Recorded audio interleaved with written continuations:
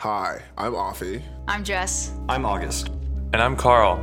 Today is a really exciting day because today we are starting a two-part conversation on privacy. Yeah, the thing that started us off. Almost omitted. We almost didn't have an episode on this until we realized it was such an omission that we had to make an episode. Yeah, and Afi, I remember in the first episode, you mentioned this, that privacy was the founding issue, you know, the galvanizing issue. And it's true, and today we're just going to talk about why that was an issue for us, why it's so personal, you know, and privacy is, by definition, this personal issue about the way that you share yourself with the world and how much control you have over that. It's an issue of privilege and power, and it's also just about your basic health, mental health, your sanity. I remember the first time that I saw privacy as an issue that I wanted to get involved in and to promote. It was purely political. I remember in 2016, I had just entered college. It had been a couple of months, and the election occurred. For a second, I was like, I did too. I was like, wait, we're the same age. Yeah, and I was in a new city, it was a new school and new people, and then after the 2016 election, it just seemed like a cascade of politically destabilizing events that I thought at 18, I thought I had a good grasp of the world. I thought I knew what was going on. I clearly did not. And the political events around me. Very 18. Exactly. As every 18-year-old should. And I became very confused about how these events were happening and what direction this country was taking and whether I even understood the country in which I lived all that well. And something occurred to me with an event commonly known as the Cambridge Analytica scandal or crisis, where a small data analytics firm used psychometrics to nudge and prod voters in that election for the purpose of electoral manipulation or influence. I began to look at all these technologies that I had loved since I was a child and had been interested in, even in high school. I remember I would bring my iPad to school to take notes. I was the only one who did that. It wasn't all that efficient. So you've always been kind of weird, huh? I love these technologies, and I associated them with progress. But then I began to realize that maybe technology was a bit of a problem. It was becoming more problematic. It was having all of these secondary and tertiary unintended consequences that was changing the way that we interact and was getting in the way of cooperation. Yeah, and I think we'll touch more on Cambridge Analytica. We'll sort of break it down for listeners, but just one important thing to understand is that most of what happened in the Cambridge Analytica scandal was above board. It really was the final aspect of sharing collected information to a third party that kind of broke the rule. But beyond that, the collection of information that could pretty easily be used to manipulate people, that was technically allowed. I have to say, I love this story time. Anybody else want to pitch in with what brought them into privacy? I feel like mine's much younger. I'm a gay man, and I feel like I started to explore my identity online first and foremost. I remember watching Chris Crocker videos. You all might remember Chris Crocker as "Leave Britney alone," but they also made a ton of YouTube videos about gender and identity. All the way back in like 2007, 8, 9, there were a ton of, non-binary people online, a ton of just other queer people like me, and it became somewhat of a refuge in my school life. I presented very stereotypical. I was an athlete. I did a lot of things to conform to masculine identity, but it was the only place I was able to really, the internet became this place I was able to explore different parts of myself. Anonymously. Very anonymously, yeah, but not so anonymously as you come to find.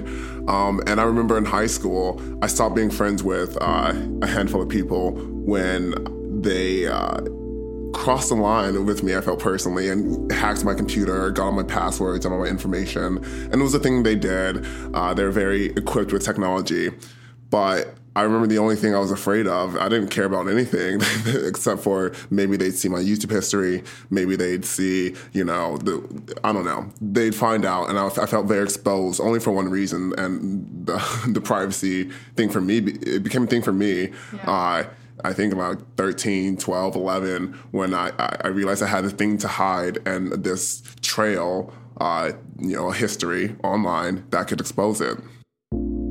For me, I think my first exposure to privacy was not even related necessarily to the digital realm, but more from kind of a historical perspective. And it was specifically a movie that I think first alerted me to privacy as an issue. The movie is called The Lives of Others, which is a movie, I think, from 2006, perhaps. But it's a movie about a Stasi officer and how he surveils a number of individuals in the East German regime, and how he comes to start understanding how he's invading these individuals' privacy, and how he starts turning against the regime and coming to regret what he did.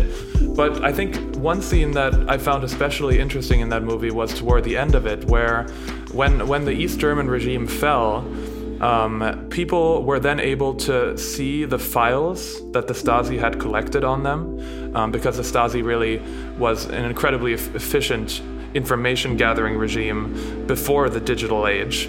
And just looking at these stacks of papers that really just describe the most intimate details about these individuals' lives, that to me just was astounding and made me concerned about this issue of privacy, and how all of this information, to a certain degree, it's who you are. It might not be all that you are, but it really does capture a lot of who you are, and it makes you vulnerable. And someone having that information on you can then use it in order to manipulate you, in order to blackmail you, in order to exert power over you. And so I think that's how I first became interested in privacy. And if I could just say, Carl, it's worth noting that privacy has this long history. It's been an issue for people as long as they've considered themselves individuals, and as long as governments have kept filing cabinets. It's been it's always an issue of power. What about you, Jess? You're a privacy nerd. I think it started for me. So I was in college. I think I was taking this philosophy class about. It was like an intro to law philosophy. I don't know, but we talked about property. And there was an aspect of that was like property over your home and what that means in terms of privacy. Like where does property begin? How do you acquire property? But also like how do you maintain it? And the right to exclude somebody from your property was really about like what does it mean to own yourself? And like what does it mean to have the ability to exclude other people from information about yourself or insight into your personal life? And like where do you have walls that belong only to you?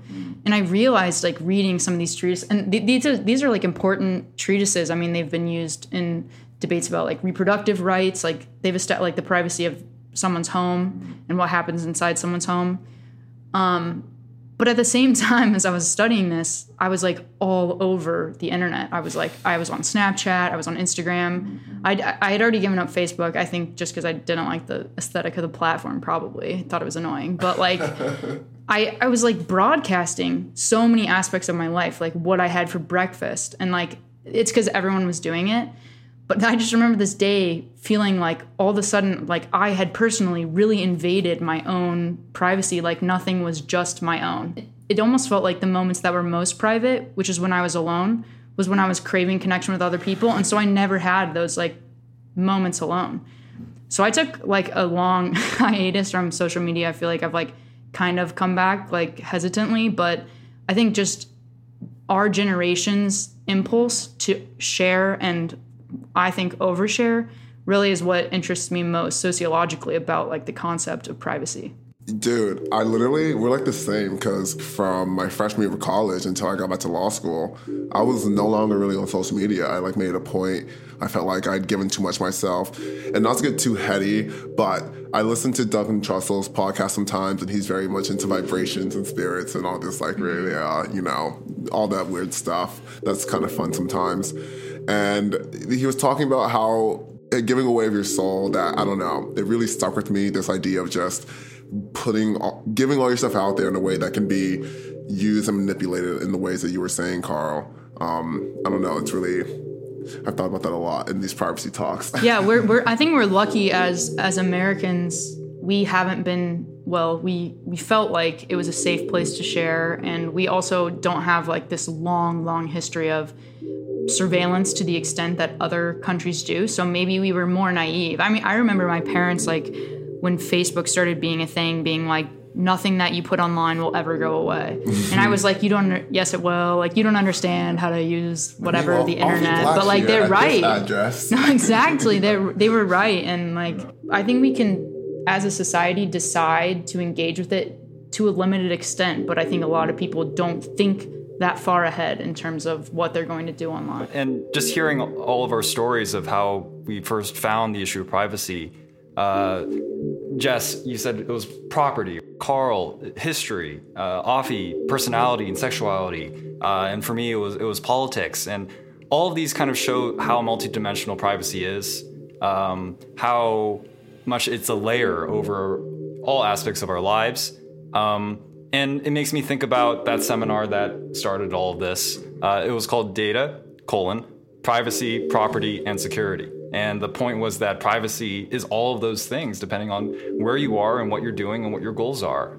I'm trying to think of a universal way to describe privacy, and actually I think that might be a pointless exercise, because so much of privacy is just control of ourselves, our own autonomy, how much respect we should give to ourselves, how much respect we should demand from others. Yeah, I think in that class we were introduced to that Harvard Law Review article, The Right to Privacy, by Brandeis and Moore, and I think that was in like the 80s or 90s they published that, and they defined privacy as the right to be let alone. Yes, and that was over 100 years ago. And that was when privacy, at least in terms of jurisprudence, was very different than it was today. It was based on the original tort of privacy. That was almost very much about your home, about people looking into your backyard.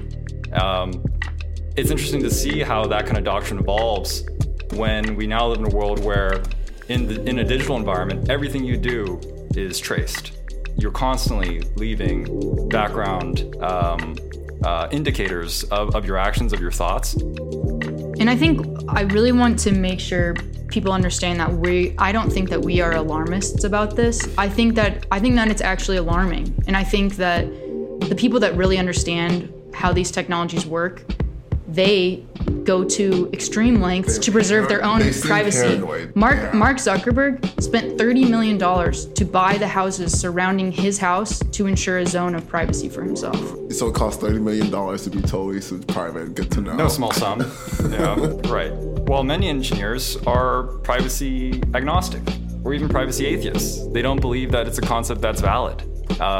We have these divides in terms of how private our life should be that maybe track on to political or social divides, and maybe they don't. Is privacy the perfect vessel for protecting people from surveillance and from the fact that our information flows so quickly, or will it need to be augmented? How should privacy change, and how will it change in the future? So today we're going to have a conversation about privacy and how it relates to us, and how we found it, and how it can relate to you, and why it's important for your own personal life. We're going to discuss just ourselves, because at the end of the day, we're all the final authorities as to how much privacy we want to demand from the technologies that are structuring our digital lives.